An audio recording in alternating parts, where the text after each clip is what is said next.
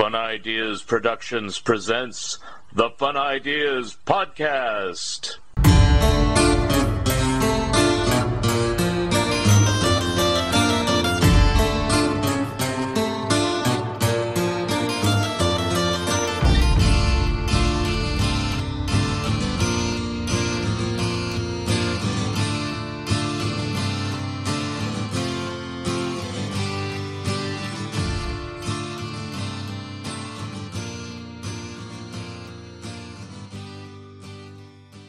Hi, this is Mark Arnold, and welcome to Fun Ideas Podcast number 167. The Fun Ideas Podcast is brought to you in part by Lee's Comics.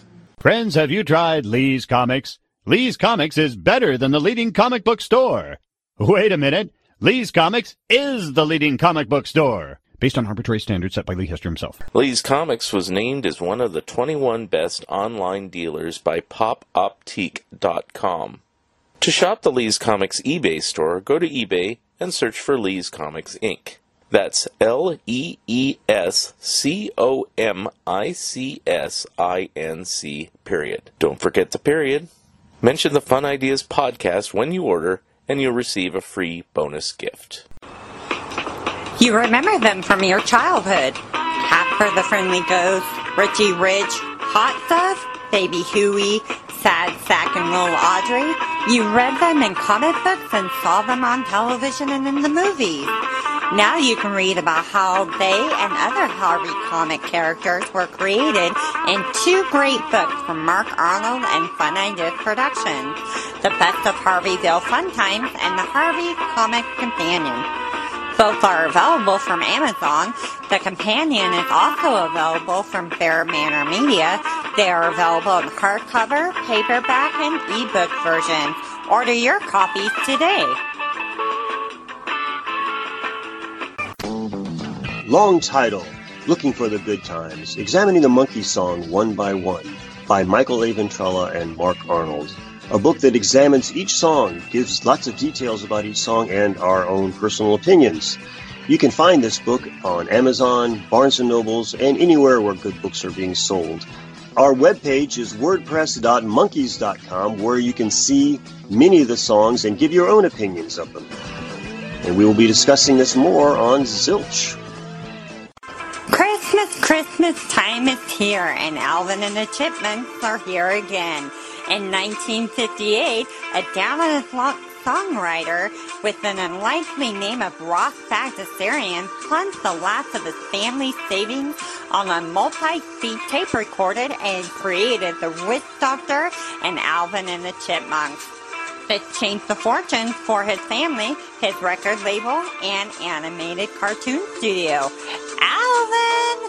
The story of Ross Bagdasarian, Liberty Records, Format Films, and The Alvin Show by Mark Arnold and Fun Ideas Productions is available from Amazon and Bear Manor Media in hardcover, paperback, and ebook versions.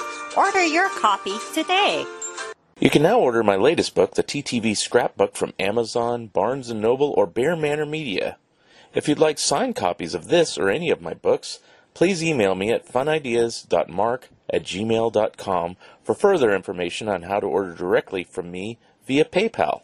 I now have 3 super articles to write for back issue: Super Richie, Super Dagwood, and Super Fan. My Pac-Man book is the next to be coming out, and I'm still working on my Mad and Turtles books. Warren Kremer is due out eventually, as is my next Disney book. On today's show, cartoon research columnist Camden Spees returns and continues to grill me about the various celebrities I have met in my life. So here we are, Camden Spees and me, part 2. And now, what about your friend Scott Shaw?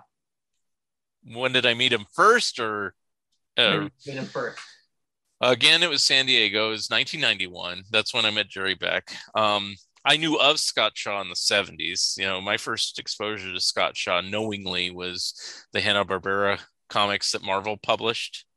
Yeah. And then in the 80s, DC did the Captain Carrot stuff. I fell in love with that stuff. I was like, oh my God, I love this artist. And I didn't even know who Scott Shaw was, what he looked like or anything. I just said, I'm getting anything that this artist does. I love his work.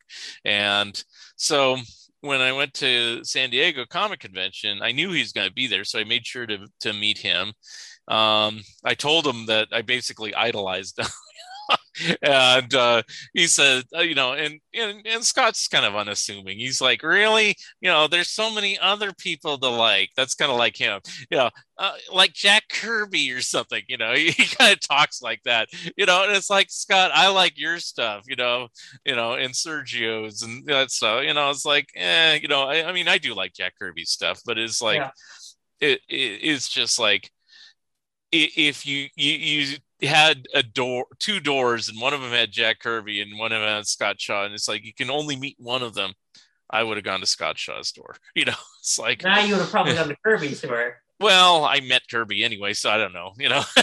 Yeah, I was going to talk about that next. Kirby. Okay. Kirby, I didn't really get to talk to him much because he's before he died, he was already popular. So he'd come out for signings in the early 90s. I was there. You might have seen these photos where he's dancing with his wife at the San Diego convention, like in 92 or 93 or something like that. The last year I think he was there was 93 or 94. I don't remember what year he died. And I just remember, I should probably meet this guy, because he's not getting any younger. I had no idea he was going to die. I didn't get his autograph because he was charging some ungodly amount, probably like $10, but that was a lot back in the early 90s, when a lot of people weren't charging at all. And the reason why I was charging is because even then, pre-eBay, people were still selling.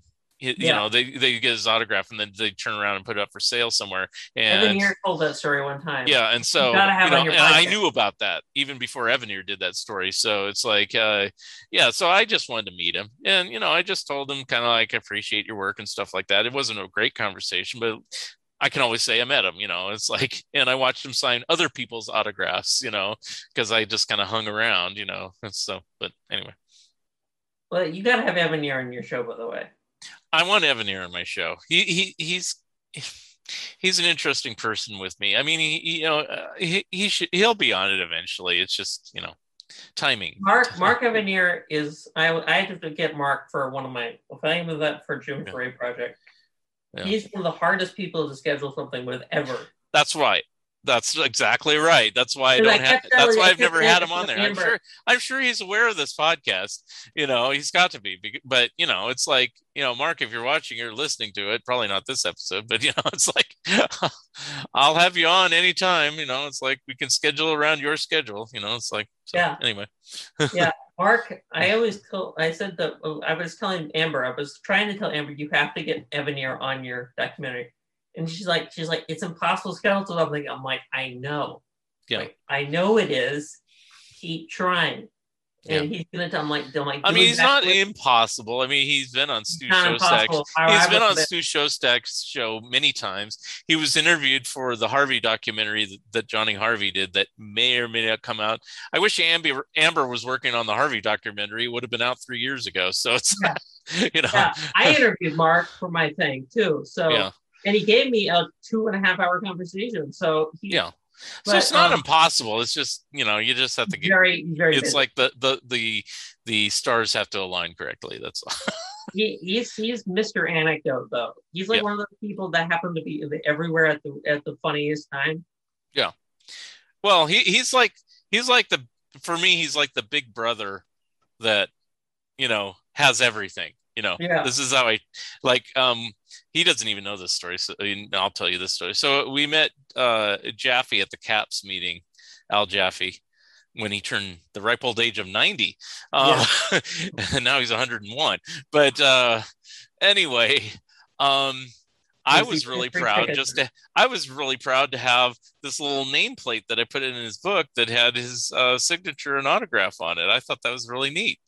And then Evanier comes up to speak and give a little tribute, and he pulls out the original art for the first snappy answers to stupid questions. And I'm like, of course he would have this, It's like, I'm really happy to have It's a Mad, Mad, Mad, Mad World vinyl album and the program and everything. Well, guess who has the original oil painting by Jack Davis. It's Mark Evanier. He has it on his wall, and it's like, of course he does. So he's like the older brother that has everything, and you're like sitting there like, he has. But you still like him even more for it. Yeah, well, I like it that he respects it all. It's like I would hate it. I would really get annoyed if he has like, I have this stuff. Who cares? It's like, because he said before on his website, if he, or his blog, I should say, if there was a fire in his house, I'm grabbing that, the Davis painting. So at least he has his priorities straight. Now, Sergio Aragonis, good point. First time I met him was in 1978. He was the first Mad person I ever met. I started reading Mad in 1974. And in San Jose, California, there's a bookstore called The Booksellers. And they just made an announcement. Mad artist Sergio Aragonis is going to show up. And I think my mom pointed it out. And then I said, oh, can we go? It's like, so we went. And got his autograph. And, I don't remember if I'm sure I talked to him a little bit. And the funny story about this is, so the kid that was right in front of me, got his autograph. And his mom was standing behind him. I was behind her. And somebody from the local newspaper took a photo. I got cropped out of the photo, or I wasn't even in the photo. So the photo appeared in the newspaper, Sergio and this kid and his mother. Okay. So I was like, I was right there. Why didn't they put me in there? I was like 12 years old. So flash forward probably 25 years, maybe 30 years. So I'm talking to Sergio at another San Diego convention. This is probably about 10 years ago or something like that. And this kid, who's now not a kid, this person, I should say, and this really old lady come up to Sergio and they said, we got a picture taken with you. And they pull out this exact clipping and it's all yellowed and everything. And Sergio goes, oh, I remember that. And I mentioned it to these people. And I said, you know where I am at in that picture? And they go, no. And I go, I was right behind you in this picture. And they're all, no.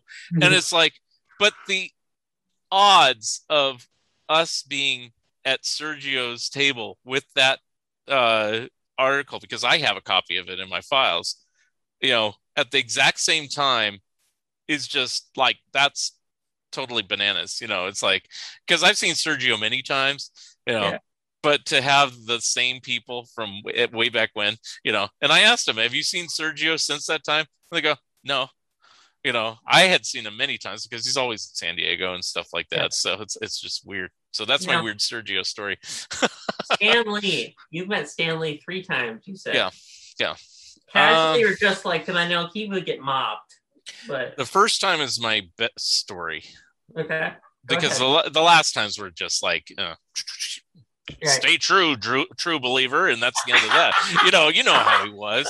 So I'm sorry, that was and it got worse even after that. After that, when I didn't get his autograph, he'd just be like paraded around like he was like the queen or something like that. And it's like, oh geez, But when I first met him, people would go up to him and he wouldn't even know he was signing their Batman comics signed by him. But people, So when I met up with him, it was in the early '90s, and San Diego Comic Convention used to not be so crazy.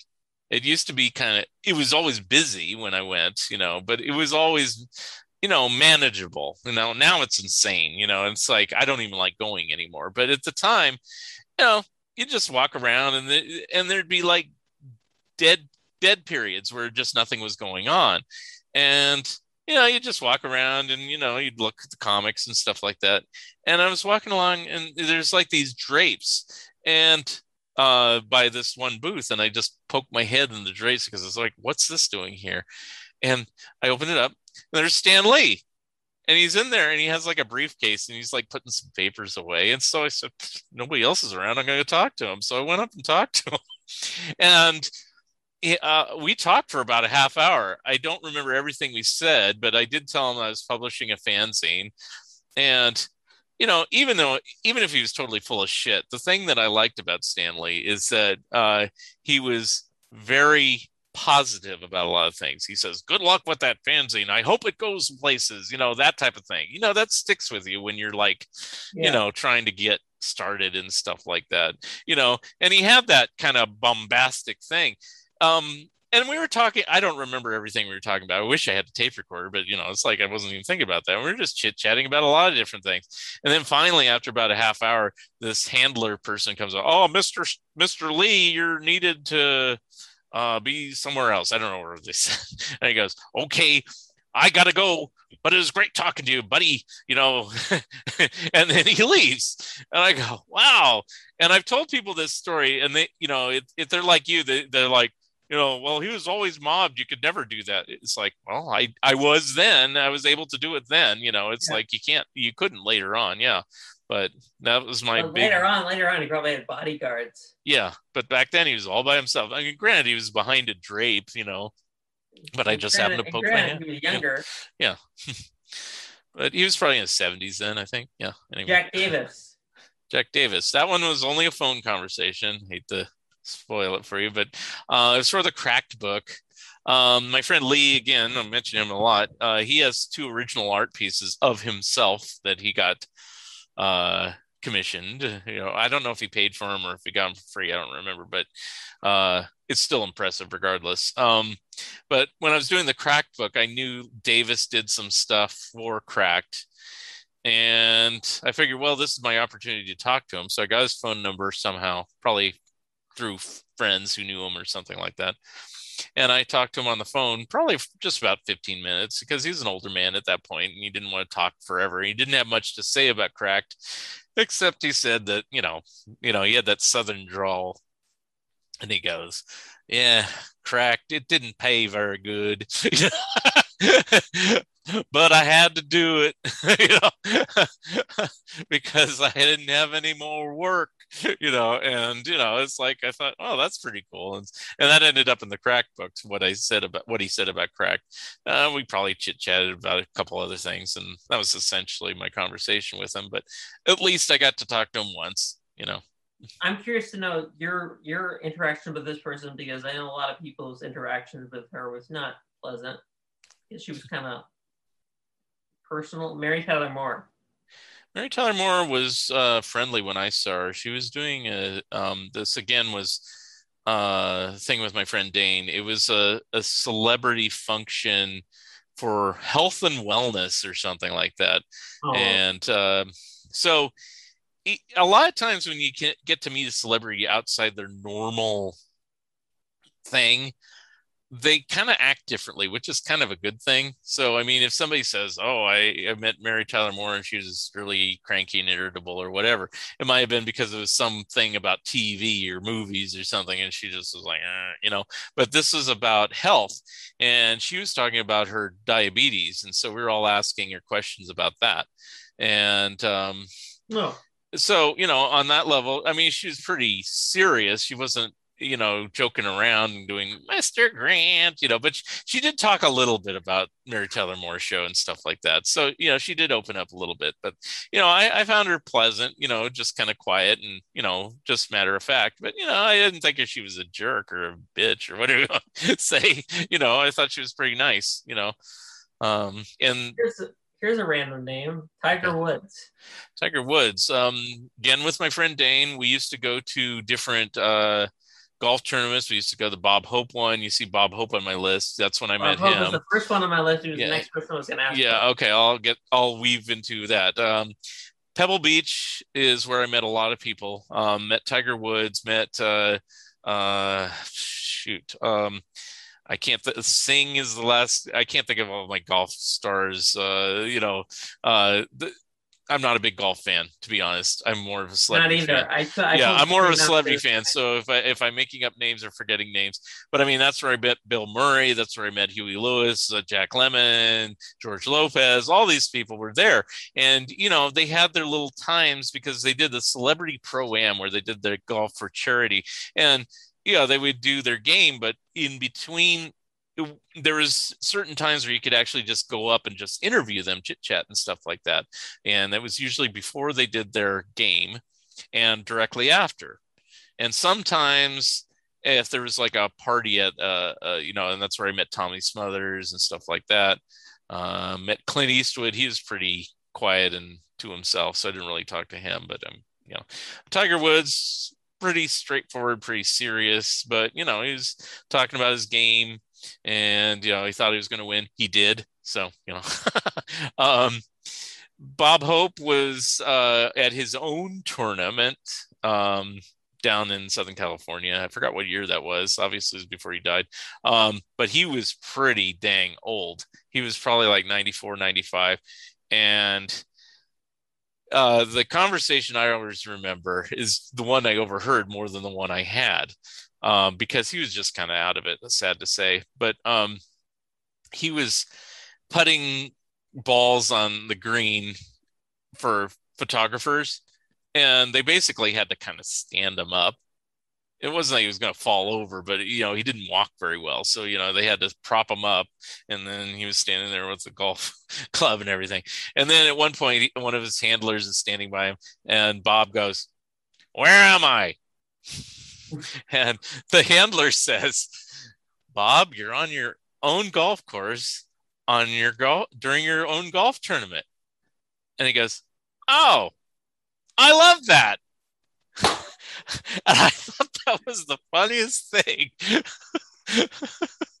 And we got his autograph, or I think Dane did, because he was not signing very well, but Dane insisted, so I just watched him sign Dane's autograph on a photo that Dane had been with Bob Hope previously a couple years earlier, and so he brought the photo of them together and he wanted him to sign it. So I watched him sign, and he signed like, it took him forever. Yeah. And it was just, that's why I didn't get his autograph. I just said, I don't want to push this guy. It's like anyway. Are you freezing up? What's happening? Okay, there we go. Yeah, you were freezing up. You were freezing up, not me. Anyway, go ahead.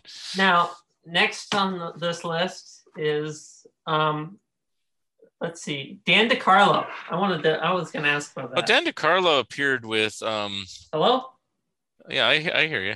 Yeah, you're still there. Freezing up, sorry. Oh, okay. I can hear you fine. Dan DeCarlo appeared with what's the writer? I can't even think of the writer, and I put his name down.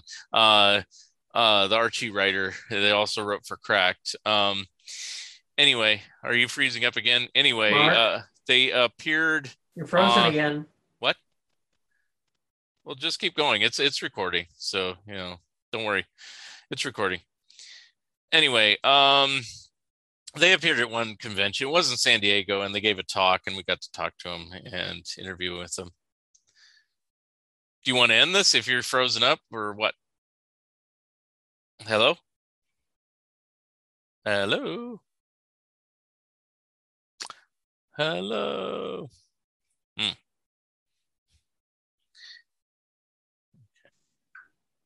Oh, now you came back. That was weird. Okay. I was just sitting here waiting for you to come back. I was going to text you. Okay. So I'll say my story again in case it got cut out, and then I'll cut this. You froze and I didn't hear what you said. You couldn't hear me? Okay. Well, I could hear me. Okay. So Dan DeCarlo and George Gladder appeared together at one of these conventions. It was in San Jose, I think, or in the Bay Area. I can't remember exactly where, but they gave a speech, and then it was a Q&A, and then you could go up and just talk to him, meet him. I got a piece of original artwork from Dan and talked to him for a bit. And I think my friend Greg recorded it. So he was there. I wasn't his friend then, which is kind of funny. So he has the recording of the conversation and everything, including my questions and stuff. So it exists somewhere, an old interview with me and Dan DeCarlo. Now, Alice Cooper. I wanted to ask about Alice Cooper because I have a great Alice Cooper story. Okay. About me. Well, my Alice Cooper story, again, is the golf course. And there's nothing much to say about it, except that Dane and I started chit-chatting with Alice Cooper to the point where he was ready to come with us. We were going to go somewhere and he wanted to come along with us.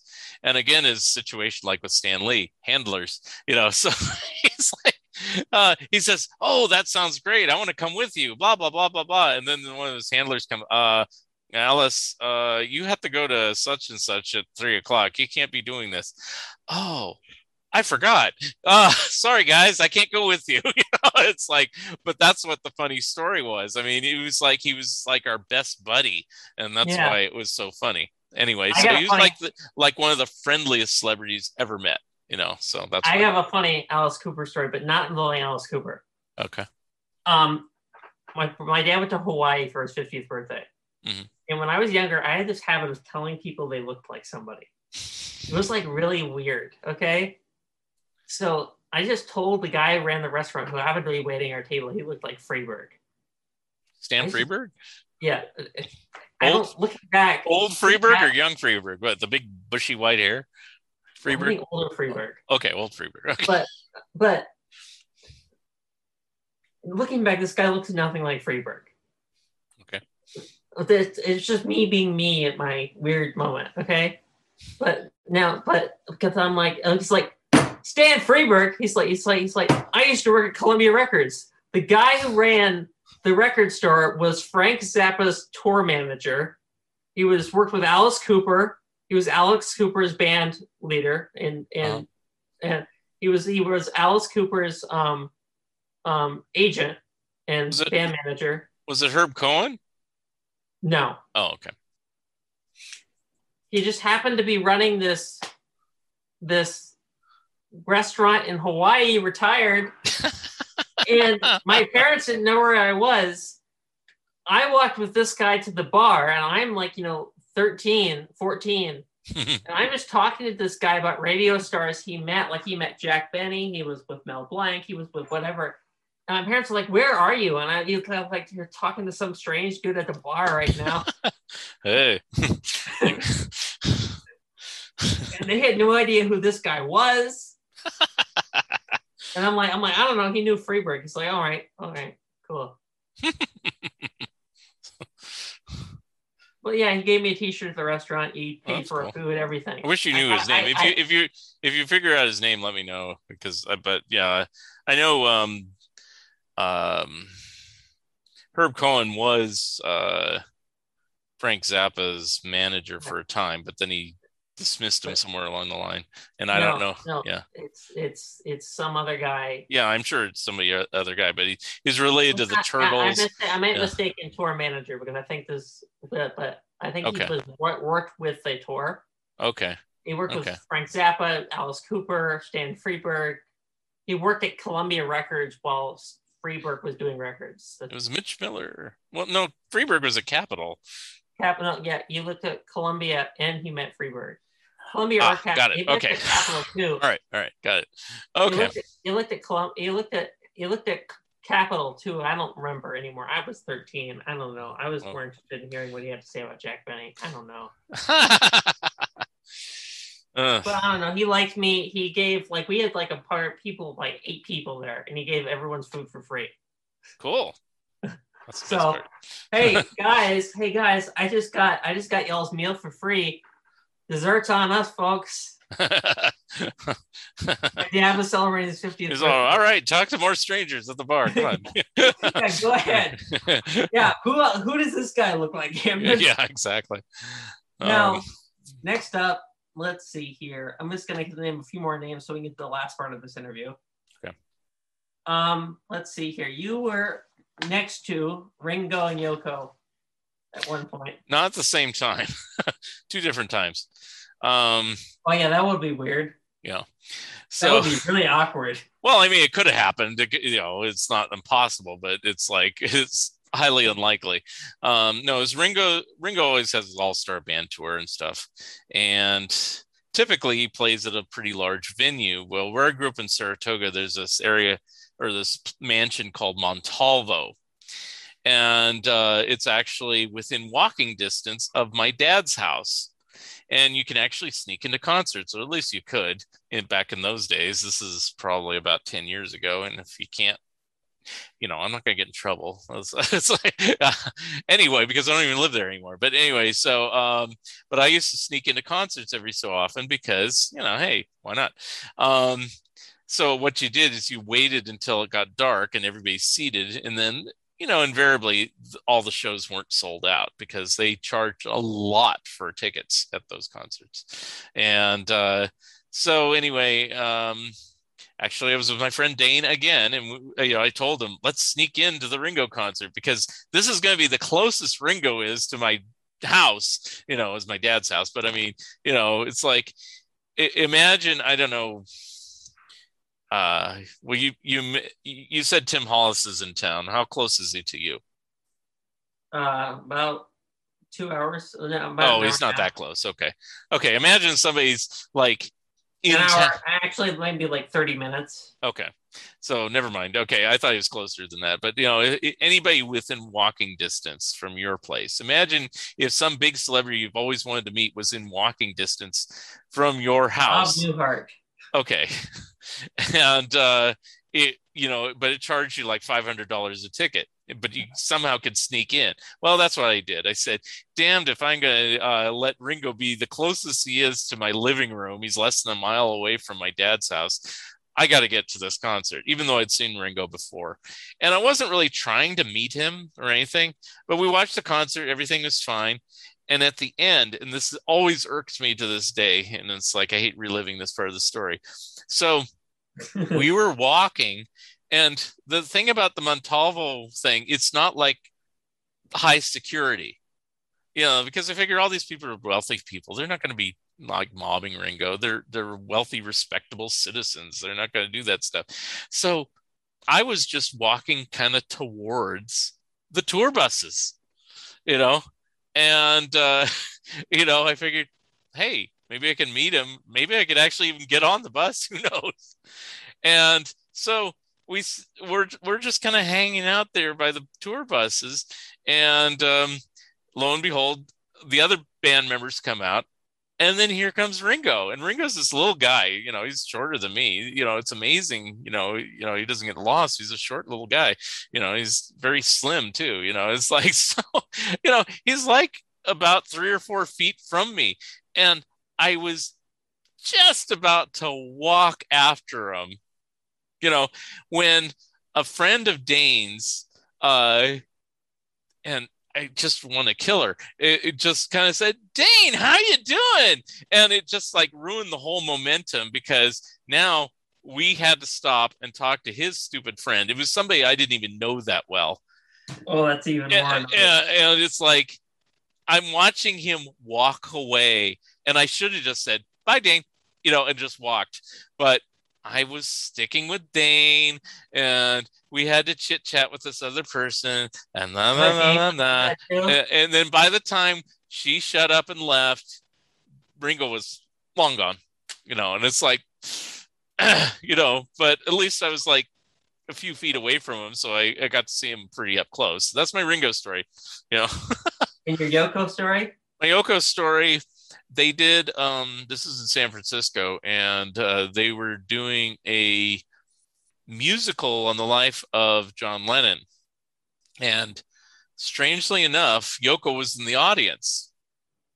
And this is the sad part about this thing, but I still have the program. Another sad story? Well, it's sad in a different way. It's a sad story that I got all the autographs from all the actors who were in this performance.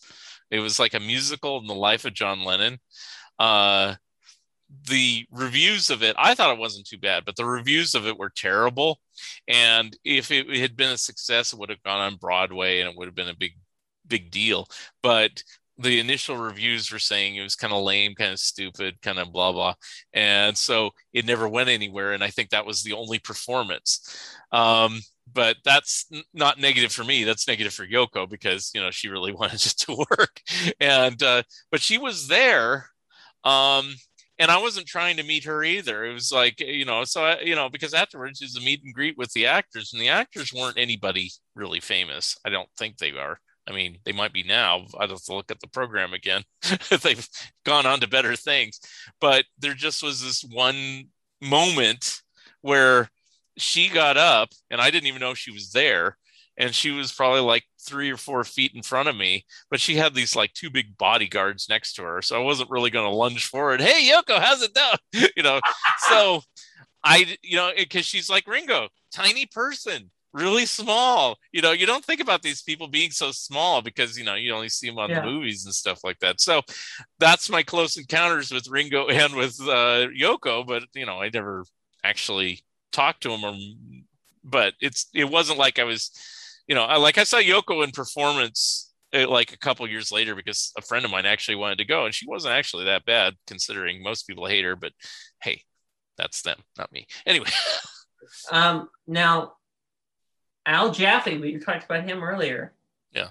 Al Jaffe appeared at the Caps dinner. Caps is cartoon artist professional society down in LA, and Evanier goes there all the time, and Sergio goes there. They wanted to do a party for Al Jaffe's 90th birthday. Southern California is kind of a bit of a trek for me. It's more of a trek now, but I wanted to make the effort for that. And so I took time off of work and went down because I'd never met Jaffe before. I figured at 90, he's not getting any younger, but he's still with us as of this recording. So, hey, great. He's 101. I always liked Jaffe's work, so I always wanted to meet him and everything. So, I got to talk to him for a bit. I don't know everything I said. The only thing I remember he said is I asked him if he could do me a little sketch or something. And he said, I don't do sketches in public anymore because my hand's a little too shaky nowadays to do that. I have to take my time with it and do it at home. Like when I got his autograph, it was pre-done on a little nameplate that I stuck in the book, but I still got his autograph. I just didn't watch him do it, but I know it's his. So Will Eisner. Eisner was that same year I saw Scott Shaw and Jerry Beck. It was just the first year. I just went up to people and I say, Will Eisner, I love your work. I got his autograph. Don't remember what I talked about, but I saw him a few times after that. But and that was when I saw Ray Harryhausen. That's when I saw Forrest J. Ackerman. It was those all three of those are next to each other. I guess that's why. Yeah, it's not when I saw Ray Bradbury. Ray Bradbury is a funny story in a different way. I'd like you to tell that story if you're offering. Okay, Ray Bradbury. This is a later years San Diego when he was getting pretty elderly. Unfortunately, he was in a wheelchair by this point, and I was working in San Diego. For Lee again, I keep mentioning people that, I and Lee would give me time off to go shop, but I couldn't take advantage of that too much. He says, don't be gone longer than say 30 minutes or something. I need you here, so I'd go off, and because he'd let me go, I figure 30 minutes, I'm going to go as far as I could possibly go and then work my way back. So I went all the way to the other end of the convention, and the San Diego convention is huge and there's mobs of people, and it was about 20. I was gone for about 20 minutes and I'm going, oh crap, I gotta get back, and it's going to take me at least 10 minutes to get back. This isn't going to work. He's going to be pissed. Just then, when I was at the other end of the building, who should be wheeled in but Ray Bradbury. And so I just said hi to him, and he said, hi, and I noticed he said, I need to go to such and such. I don't even remember where he said, but I noticed it's like, since he was in a wheelchair and since it was Ray Bradbury, he had a few people pushing him and stuff like that. A couple of people it was like Moses in 10 Commandments. It was like the seas were parting, and I go, hey, I can get back to Lee pretty quickly if I follow Ray. So I did. And where Ray wanted to go, ironically, was right around where Lee's thing was. So I just followed Ray in his wheelchair all the way back, and I got there in less than 10 minutes because there was no people. It was just everybody parted ways, and it was just whoop. So that was my great Ray Bradbury story. I don't know if you know about this, but Bradbury as well as Bob Clampett were the first, what I consider the first two people who actually collect animation art. Because Ray Bradbury had one of the largest collections of animation art for a while. That's probably correct. I don't know for sure. Yeah, Me. and so did Clampett. Yeah. Because Clampett's a fanboy too. Yeah. They were the because I don't know if Forrest J. Ackerman collected too, because he collected everything. I know he had animation art from live action movies like Forbidden Planet that, right. Disney actually did the animated effects. He did have cells of that. So I don't know if that counts, but he did have stuff. Yeah. But like Bradbury, if you go to like Bradbury's auctions, if you see it, he had like Fantasia art, then he'd have Pink Panther art, and then he'd have he wasn't a big Hanna-Barbera fan, I know. But Bradbury would have like, Warner Brothers cells from like What's Opera Doc or something. And like he interviewed Chuck Jones. If you've seen that interview, he interviewed Chuck Jones, and it's in the book, the book Chuck Jones Conversations. Oh yeah. Yeah. If you have that book, he is in there. And I thought this guy definitely collects. Yeah. So because he's asking like about individual cells and all that. It's so really good. You're probably correct. I mean, but you knew those three, Bradbury, Harryhausen, and Ackerman. They were best buds. They had gone to like the World Science Fiction Convention back in the 30s together or something, so they were all big fanboys. Yeah, and then Clampett was also the other one, because Clampett, I know Ruth Clampett told me that Clampett has Disney art. They have Disney art that he would just dig out of trash cans when he was a kid. I believe. And even when he was like working at Warner Brothers, he was still digging things out of the garbage. Yeah. To the point where the Disney archives asked him for some of this art, and he just said no. Yeah. Like the Disney says, we don't have this Mickey Mouse poster. They still don't have the poster. Yeah. Which I wanted her to show the picture, but she couldn't easily get to it to take a picture of it for me, because I'm like, I want to see this, right? Yeah. But he said no. So he just basically said no. They offered him like a lot of money for it though too. Yeah. Now, last two names, and we're gonna get to this last part, and we're gonna be done. Okay. Last few names. Okay. See. Last few names. Actually, yeah. Jonathan Winters. Jonathan Winters is another interview with Dane. I didn't get a chance to talk to him, but I did write the questions again. So he asked some really good questions. That the thing that really sucks sometimes when you're running camera is the person's right in front of you that you've always wanted to meet, but you can't just set down the camera and go, hey, how's it going? It's like, so basically he's right in front of me and I'm interviewing him.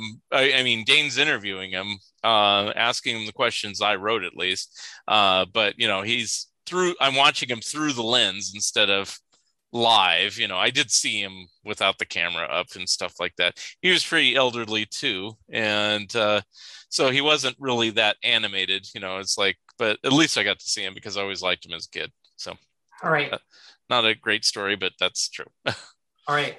I got 3 names and we're done because I've already put up on the sheet. Okay. All right. 4. Schultz. Schultz was a weird situation because a lot of people haven't met him. It's kind of weird because I thought everybody did. But what I found, I was in college at San Francisco State, and there was this friend named Lisa who found out that he was going to make an appearance at the DeYoung Museum in San Francisco. And I was like, you're kidding. And it was free. And you had to get a ticket, but and it's like, shit. And it's like, I thought this thing would be mobbed because it's Charles Schultz. This is like early 90s, and it was attended, but it wasn't like over attended. It was like a kind of a shock. And so, he came out and he gave a little talk. And, I remember one point when some kid asked him and he says, can I come up and get an autograph from you on my poster or something like that? And Schultz says, all deadpan, he goes, no, because the floor around me is all electrified. Like, oh my God, and I think the kid was like, oh shit, I thought it was like the funniest thing because it's so dark. It's like, that's like something that wouldn't have been in Peanuts, it's like that the floor was electrified around where he's sitting. And then at the end he says, all right, now that I've done talking, you can all come up and bring your stuff. And so I went up there, and my only regret is I should have brought something current, because what I brought instead, for some reason, I felt like, oh, I should get the oldest Peanuts thing I have. So I had a hardback copy of More Peanuts, the second Peanuts book ever from 1954, and he signed it. But he gave me this funny look because he doesn't like that era, or he didn't like that era of Peanuts. But he signed it anyway. And I should have brought like a current book, so he would have signed that too. But I didn't, so I saved the ticket in there. So if anybody asks, is like, when did you get that, or did you buy that? You know, like, oh, no, there's the ticket. That's when I saw him. So, you know, and I probably asked him a couple questions. I don't even remember what I said, but you know, at least I met him. And then you flash forward a few years later in San Diego, and at the Charles M. Schulz Museum is in San Diego. Yeah, I've been there. I'm standing in line to see Jeannie Schulz, his widow, who I met a few times, in line with me. In front of me was Robert Schimmel. Behind me, Steve Geppi. And so I'm talking to Robert Schimmel, and and Steve Geppi, and neither of them had ever met Charles Schulz, which floored me because I thought for sure Geppi would have met him because he's Mr. Comic Book Diamond Distribution and everything. He would have met everybody. Nope, didn't meet him. Schimmel was Triumph the dog, and I asked him, it's like, where's Triumph? And he goes, oh, I didn't bring him. I said, you didn't bring him to San Diego? And he goes, no, I didn't think it would be appropriate. I go, this is like the most appropriate place. He actually didn't bring the Triumph dog puppet. You know, I was shocked. But anyway, we chit-chatted for stuff like that. And I told them the story I just told you about Schulz, and they were like in awe that I had met the man. Yeah. And, you know, they had never. They were like me right now. Yeah. So there you go. Now, last two names, Al Feldstein. Feldstein, yeah. Feldstein. He was at another convention in Northern California, and it was kind of funny. Feldstein's kind of an interesting person because he's not really revered, yet he edited Mad almost as long as John Ficarra. Ficarra beat him by a couple years. He basically saved Mad, and he actually wrote the majority of the horror books for EC, the Tales from the Crypt and everything. So, you know, he should be known for Mad and Tales from the Crypt. And it's like most people don't even know his name.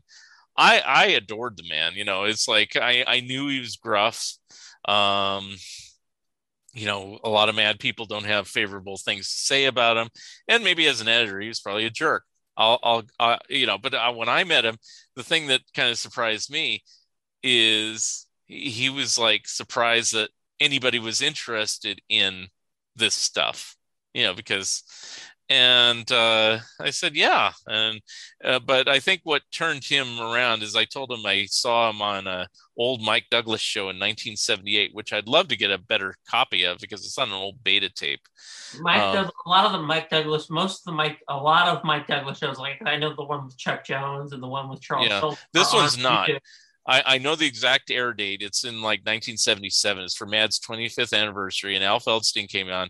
Ben Vereen was the guest host that week, and they just show a few clips of Mad. I'd just love to have a nice. And it's not on YouTube. I'd love to have it on YouTube, but you know, I have it on a beta tape somewhere. But it's like I don't have a good player and stuff to upload that stuff, you know. So I don't know. And Steranko is again with Lee. Lee, I met him once at a convention. Like you just do. And I guess I got a signature. Talked to him a little bit about Harvey because that's actually where you guys start, not Marvel. And anyway, I got his autograph and blah, blah, blah. Flash forward a couple of years. I mean, it's like 6 or 7 years ago now, I guess. Lee calls me up and he goes, hey, do you want to have dinner with my wife and with Steranko? And I go, shit, yeah. So we all had dinner together at a nice restaurant. He told me to dress up, so I dressed nicely, and we just had a nice lengthy dinner. The food was pretty good, and the thing I remember mostly, even though we talked about every subject under the sun, is at the end, Steranko was like, it was really nice to have dinner with you and everything, and he grabs my hand. And he's already like 70 years old. And I mean, the grip this guy had, I mean, it was like, oh, wow, shit. It's like, so he's in shape. You know, he probably still is. He's in his 80s now, but you know, it's like, you know. Anyway, so that's what I remember. Final name, Sid Jacobson. Sid Jacobson, I met him at the Harvey offices in LA, and I had been trying to meet him for years. It was like at San Diego, he'd always invariably show up when I wasn't there, or he'd cancel out, and so he wasn't there at all. So I always wanted to meet him because he was editing the books at that time, and finally met him at the Harvey offices. And we sat down and we had a meeting one afternoon, sometime in the early 90s. I don't remember. And I got his autograph and everything. Yeah, I didn't record anything, but I did interview him later. That I did put an interview in Harveyville Fun Times. The only thing he was kind of pissed off about at the time was, at the time I was tending to side more with the Harvey family and the origin of Richie Rich. And he was telling me his side of the story. My personal opinion about the origins of Richie Rich is that it's not just one person who just said, I have a great idea, I'm going to come up with a rich kid, Richie Rich.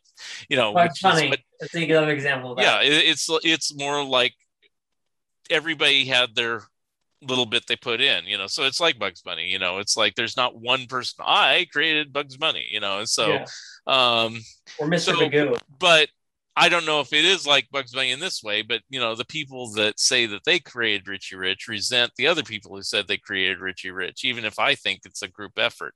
You know, they don't like to share the credits. So, you know, I don't know if the Looney Tunes people were that way, but yeah, no, there's a lot of characters like that. Yeah. Do you have Charlie Thorson's? I'm sorry to interrupt you right now. That's okay. Do you have Charlie Thorson's book? Which one's that one? I probably do. The cartoon Charlie. Thorson was a Canadian artist. He designed the early Bugs Bunny. Hold on. I don't know if I have it. I might have seen it before, though. I don't have every book. This one right here. I've seen that before, but I do not have it. Okay. Yeah, it's kind of really a lot of weird stories in it. One of them was like, apparently, I don't buy this story. I actually don't believe this story. It seems really far-fetched. I invented Bugs Bunny. Thorson designed Droopy while he was at Disney doing Tortoise and the Hare, and he let Avery use the design later at MGM. When, by the way, he had left MGM by the time Avery got there. It's a really far-fetched idea. No, I don't. It's like that website that we have on Facebook, you know, the fake art you find from eBay and stuff like that. Yeah. I'm in love with. How do you pronounce that guy's name? Do you know his name? I have no idea how to pronounce it. Is it Toe Frug or something? Is there two Frug? I don't know. I've been pronouncing it my name Toe Frug, but okay, you don't know either. Okay, because I always want to say this. I never met the guy except for casually exchanging Andy Warhol face. I mean, I'm going to say it now, so if you pass it along, you can tell them this. So you know, there used to be a dance called the Frug. I don't know how to dance that way, but I always think to frug or not to frug, you know, I don't know, but you know, I don't know how to pronounce his name. It probably is Toe or something, or anyway. Yeah. Now, last part of this podcast and we're done. Okay. We're going to talk about the books you're going to write. You're going to have published. I'm not writing any more books. No, go ahead. Okay, go ahead. No, I mean like the books. Now I'm asking. I'm also opening this up because I've forgotten some of them. Besides, are you talking about the ones that I've? We talked about the origin of the Pac-Man one last time. Are you talking about the ones I've written that aren't published yet? Yes. Too? Okay. We talked about the origin of Pac-Man last time, so we're not going to go into that. Okay, so the Pac-Man book comes out next. If we talked about that last time, then that one comes out next. We talked about that extensively last time. Okay. The next one is the Stars of Walt Disney Productions. That one is at the level that it's been edited, but I haven't got a final proof back.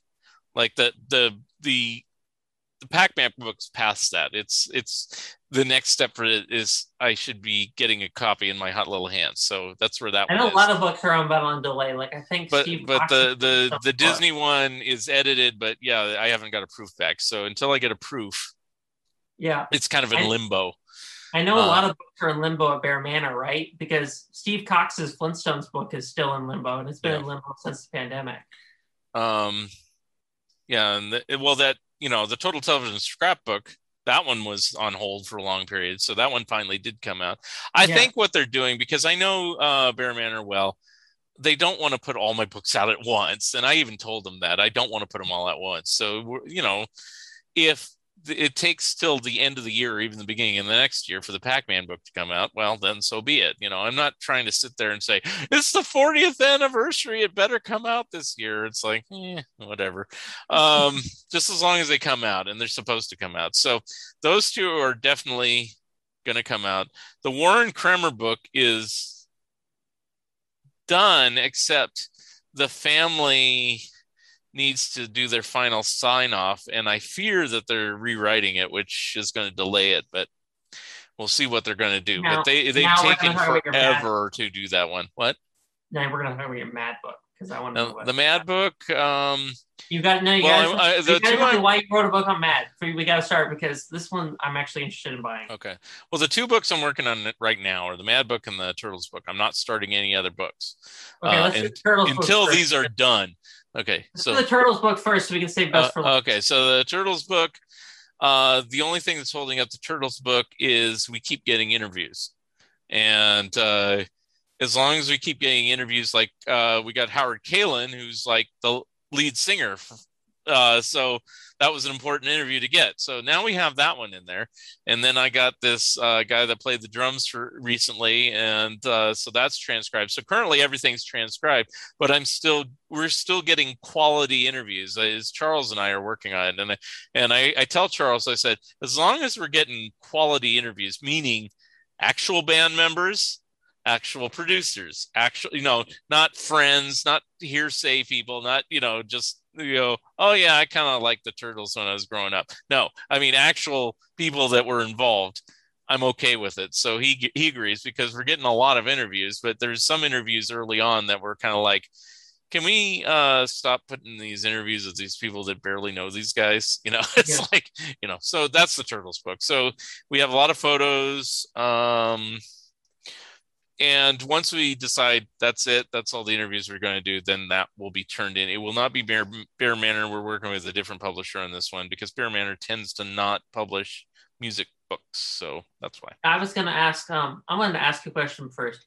So I actually wrote an op-ed one time I called it The Justice for the Cameraman. Mm-hmm. It was this op-ed about, it began with the idea of attention all podcasters. This was true fact. And it was just this op-ed that basically said, you people, all of you folks, all of the people who think that they love media so much, like people who have a Star Wars podcast, well, they don't want to have, they love Star Wars so much that they would rather have some fan talking about Star Wars than, a camera guy who's never been interviewed talk about Star Wars. And I was kind of curious, like, do you always go after like the big names first, or do you sometimes go after like, what did this camera guy do here, or what did someone do here? Oh, because you mean on my book, on any of my books? You mean? Yeah. Well, I mean, I have, whenever I write a book, and we'll use the Mad book. Let's just go into it. Okay, so in the Mad book, obviously there's some people I can't interview. Gaines is dead, Feldstein's dead, Kurtzman's dead. I can't interview them. But there's good quality interviews that have come out in the past from Comics Journal and other publications. So I can use interviews, as long as I get proper credit, to flesh out that story. So of living people, and then I've done my own interviews of some people that have passed. Like I can use anything I've done in the past with Davis or whatever, because I've already interviewed him. But right. So when I set out to do a book like the Mad book, first of all, I didn't want to do it because I thought it would be too big of a project, and it has been, but it's been fun. But is it going to be an art book too? A lot of art? No, it's going to be a lot. Like a cracked book? It's going to be more like the crack book. There'll be some images, but it's a lot more text. And it might be too. That's what got you a bad review from that one guy. Yeah. Well, it's not going to have an index in the back because Doug Guilford has taken care of that online, so I don't need to do one. And I interviewed Doug Guilford too for the podcast. Okay, so whenever I start a book, I always kind of in my mind, or I jot them down. There's always people I know I can get right away. Because I just know him already. Like Tom Richmond, I interviewed before when I did the crack book. I knew I could interview him again. Mm-hmm. But there's always like a few, like, and there's other low-hanging fruit that I figure I can get. No offense, Kit, but I got Kit Lively because, hey, I just know him on Facebook. Hey, you wrote for Mad. Do you want to, be interviewed? I got Peter Bagg, because I've interviewed him before. So those are like the low-hanging fruit, people I've interviewed before and stuff like that. The wish list, then I put out the wish list for myself, and I said, oh, who would I want if I could get anybody? Dick DeBartolo was on the wish list. Bill Morrison, even though he's a friend, it was a wish list just to see if he would talk about why he got canned, and he did. So Jaffe? What? Was Jaffe on the wish list? Jaffe was not on the list. And the reason why is because he has been interviewed before, and he's getting pretty elderly, so I could try. He's like, if I can get it, I'll do it, but I'm not going to push it. I mean, I don't try to push a 101-year-old man to talk. Yeah, I get it. And I interviewed him before, so I can use clips from that. I know people who do interview people at 101. They really push people, and I don't. Yeah, really, I don't like doing that unless they're willing to do it. So, so my dream now of all the people that I've gotten or not gotten, of Mad people, like I said, I'd love to get Ficarra. I should probably push a little harder to get Sam Viviano. I've interviewed him before. If I don't, it's no big deal. I've tried to get Charles Cadu. He had a surgery on his tongue, so he's a little self-conscious and I said, it doesn't have to be a podcast interview. I can do it email or some other way. Just haven't committed to it, but I'd like to talk to him because he was an editor too, like a co-editor, Joe Raiola, or how you pronounce his name. He was an editor for a long time too. I've recently tried to approach him. Haven't got any response yet, but that doesn't mean anything, because some people, they just respond out of the blue like 6 months later. Oh yeah, I'll do it. So, yep.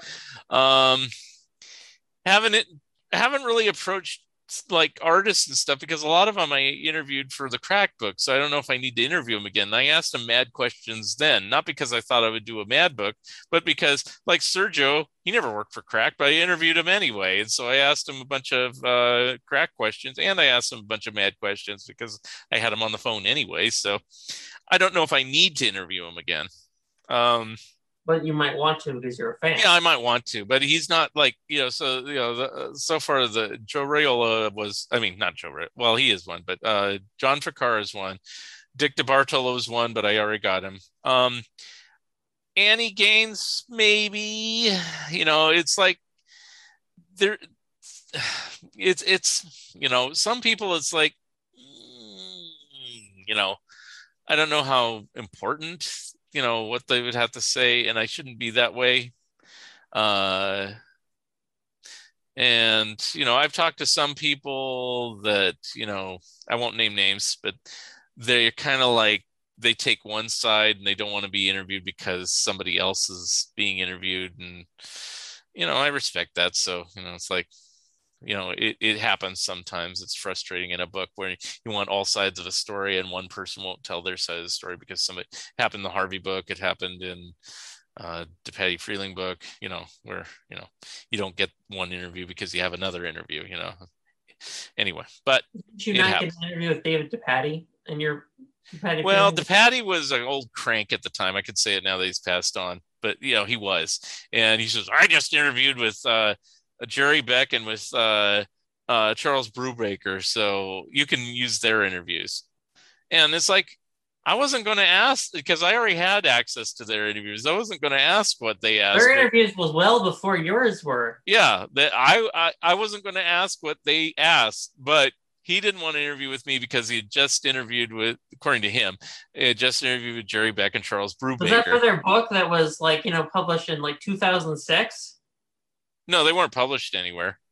I don't think. Yeah, I think Jerry just interviewed him just because he likes to interview people. And Charles, I think he did it just for his own personal use, but he let me borrow it. Neither of them, I don't think, were published anywhere else until my book. Brubaker had an interview with him when he used to have that DePatie Freeling site. Yeah, well, he used some of it on that site, but he gave me the full interview.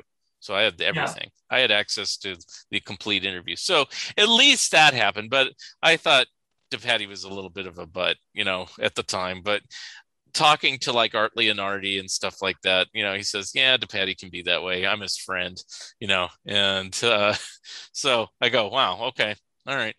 Leonardi talked to me one time. I was like, I'd love to talk to Leonardi. And I just get a call from him while I was like outside of Raising Cane's parking lot, which Raising Cane's that originates from Baton Rouge, right? So it's like a chicken chain if you've not heard of it. But I have not. Okay. But it's like it's a chain around the U.S., mainly in the East Coast, the southern East Coast. But so what's it called again? Raising Cane's. Yeah, I don't know that one. I was in the South in the 90s, but I guess it's more recent. Oh, it's much more recent than that. Okay, yeah. See, I remember, my first exposure to Shoney's, Krispy Kreme. What else is in the South? The Waffle House. That type of stuff. Anyway, go ahead. Half of those chains are now now worldwide. Cracker Barrel. Well, at the time when I went down there in the 90s, that was my first exposure to any of them. So yeah. Anyway. Now, so I get a call. Leonardi calls me because I talked to his daughter Lisa, and I just said, I just happened to ask her about something else. Then I said, I'd love to talk to your dad. Get a call from. He's like, okay. By the way, what's your phone number? And I didn't connect the two. And they called me the next day that afternoon. Oh. So yeah, I talked to him for about an hour, and I'm like outside this parking lot, food's in the car. The car smells like chicken. Oh. And I'm like still eating. Oh well. Anyway, so I don't know if I said everything about the Mad book, but it's kind of slow going because every time I'm going to try to start working on it again, but I've been working on the Turtles book recently. And it's like every time I think I can work on the Mad book again, something else comes up that I have to work on. So it's like, obviously tonight, since I'm doing a podcast, not working on the Mad book, but had we not done this, I might have worked on it because... but mainly what I'm doing currently on the Mad book is I'm transcribing the old interviews. So I'm listening to old podcasts. I'm kind of jumping around. I'm doing the David Spurlock two-parter because he talks at length about Wally Wood, and that's the closest I'm going to get to actually talking to Wally Wood because Wally Wood didn't do many interviews, and this guy knows everything about him, and so Now, my final question for you, then we're going to go. Okay. What's your favorite book you've written?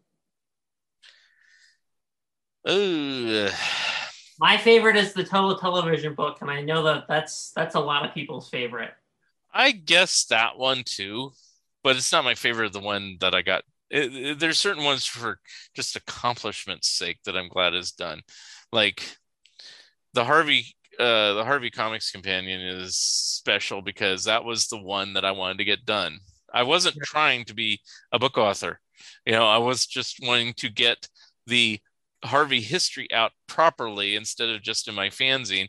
And the fact that it took from 1990 to 2017 to get that done with many false starts and many possibilities of other people doing it and derailing my intentions, because I'm happy that I got mine out first. So that's a special one for me. But as far as what came out the best, what looks the best, probably the Total Television one, the new one, the scrapbook, because finally, even with an error along the way, finally got it in color and the size I wanted. He finally did it the way I wanted it to look, and it's like, and so that's why, and it had the fewest errors,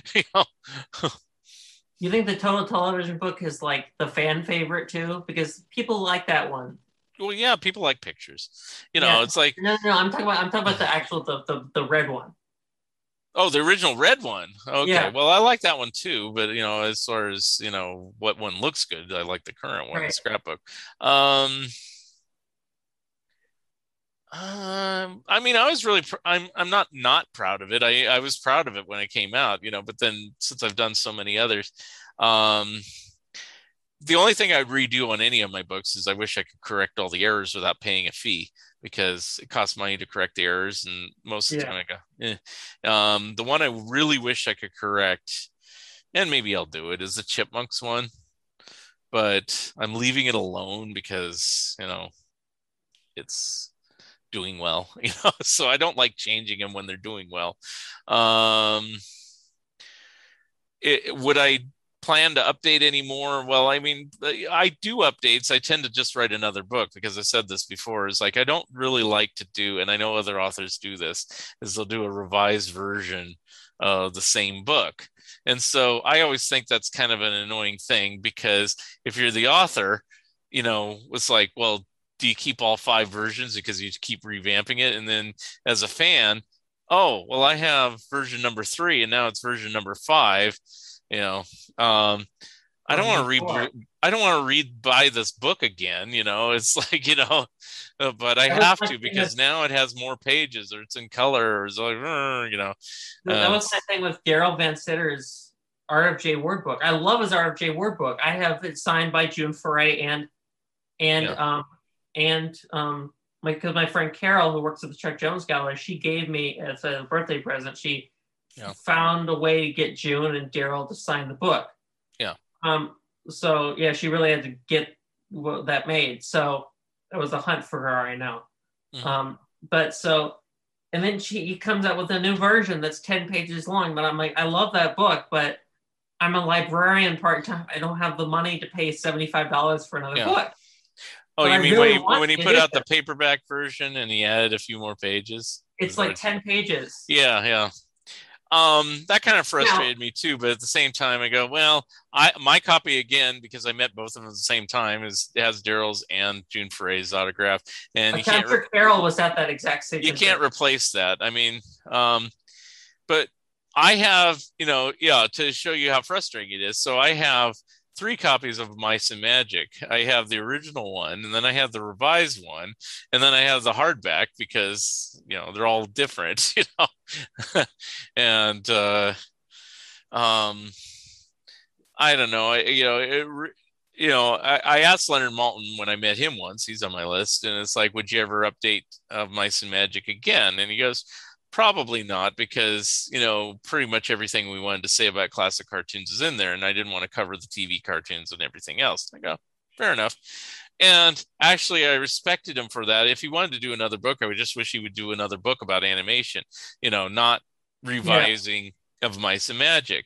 I guess I'll name a name because you mentioned the Daryl Van Sitter's one. The one that frustrates me is this guy who does the Spike Jones book, because he's done like 5 versions of it, and I think I have version 2. My pal Skip Craig wrote the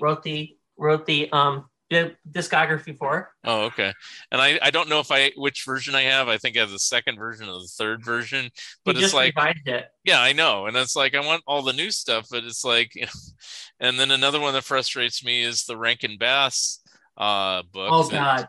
I have the original that was a paperback, even though there is a rare hardback version of that. And then he did a revision. So I did get the revision because there's like 100 extra pages.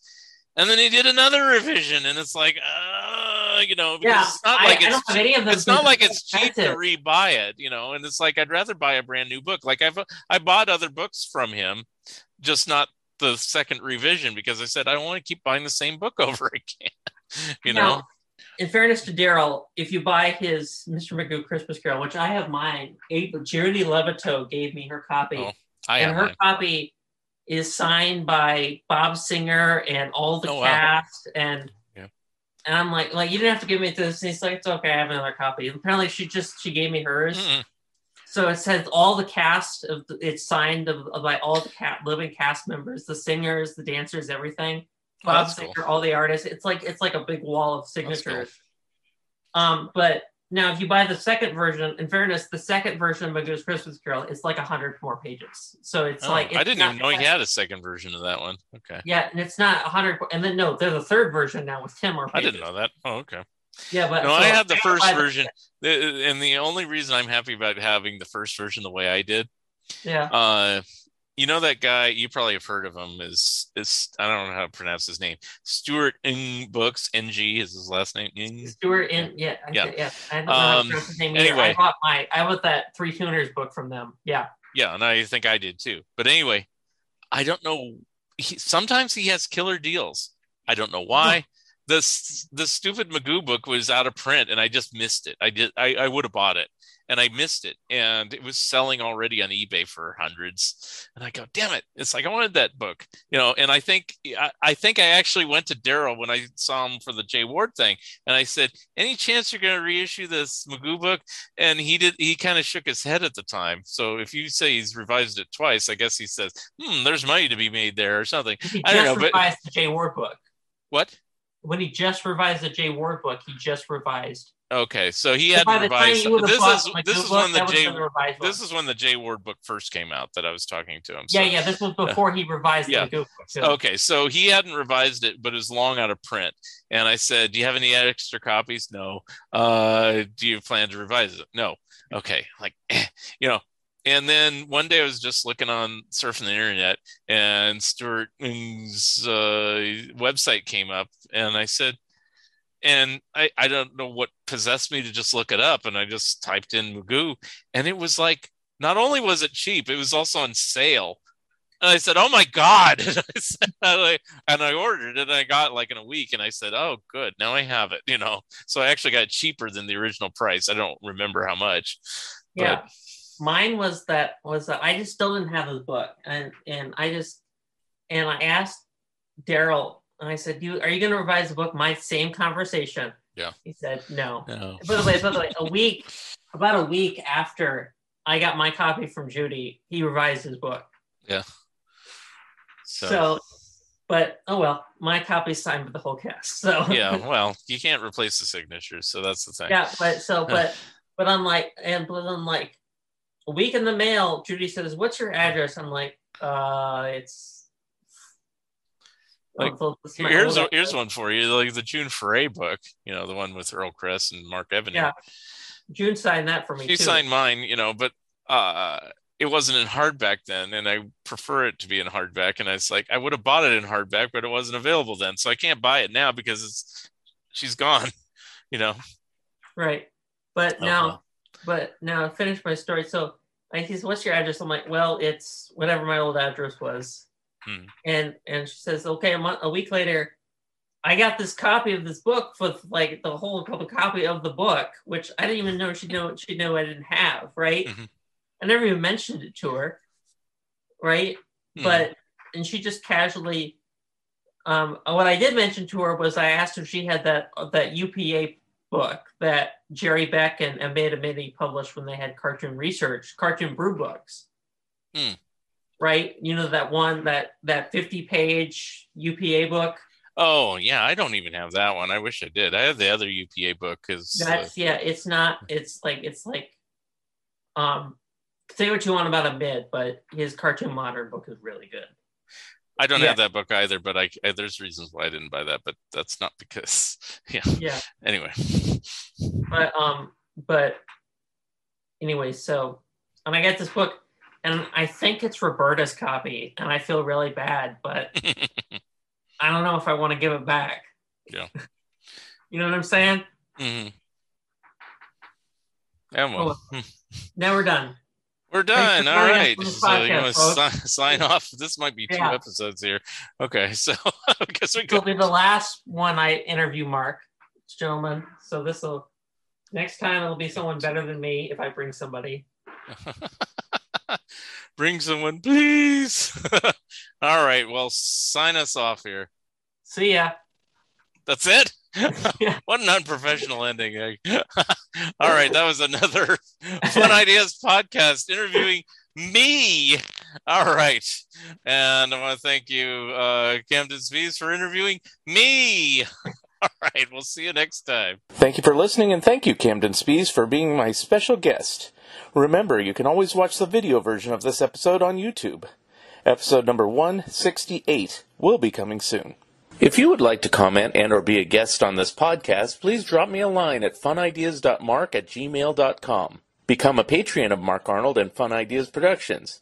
If everyone listening just contributed $1 a month, that would be a tremendous help in continuing the production of my books and this podcast. Also, subscribe to my YouTube channel.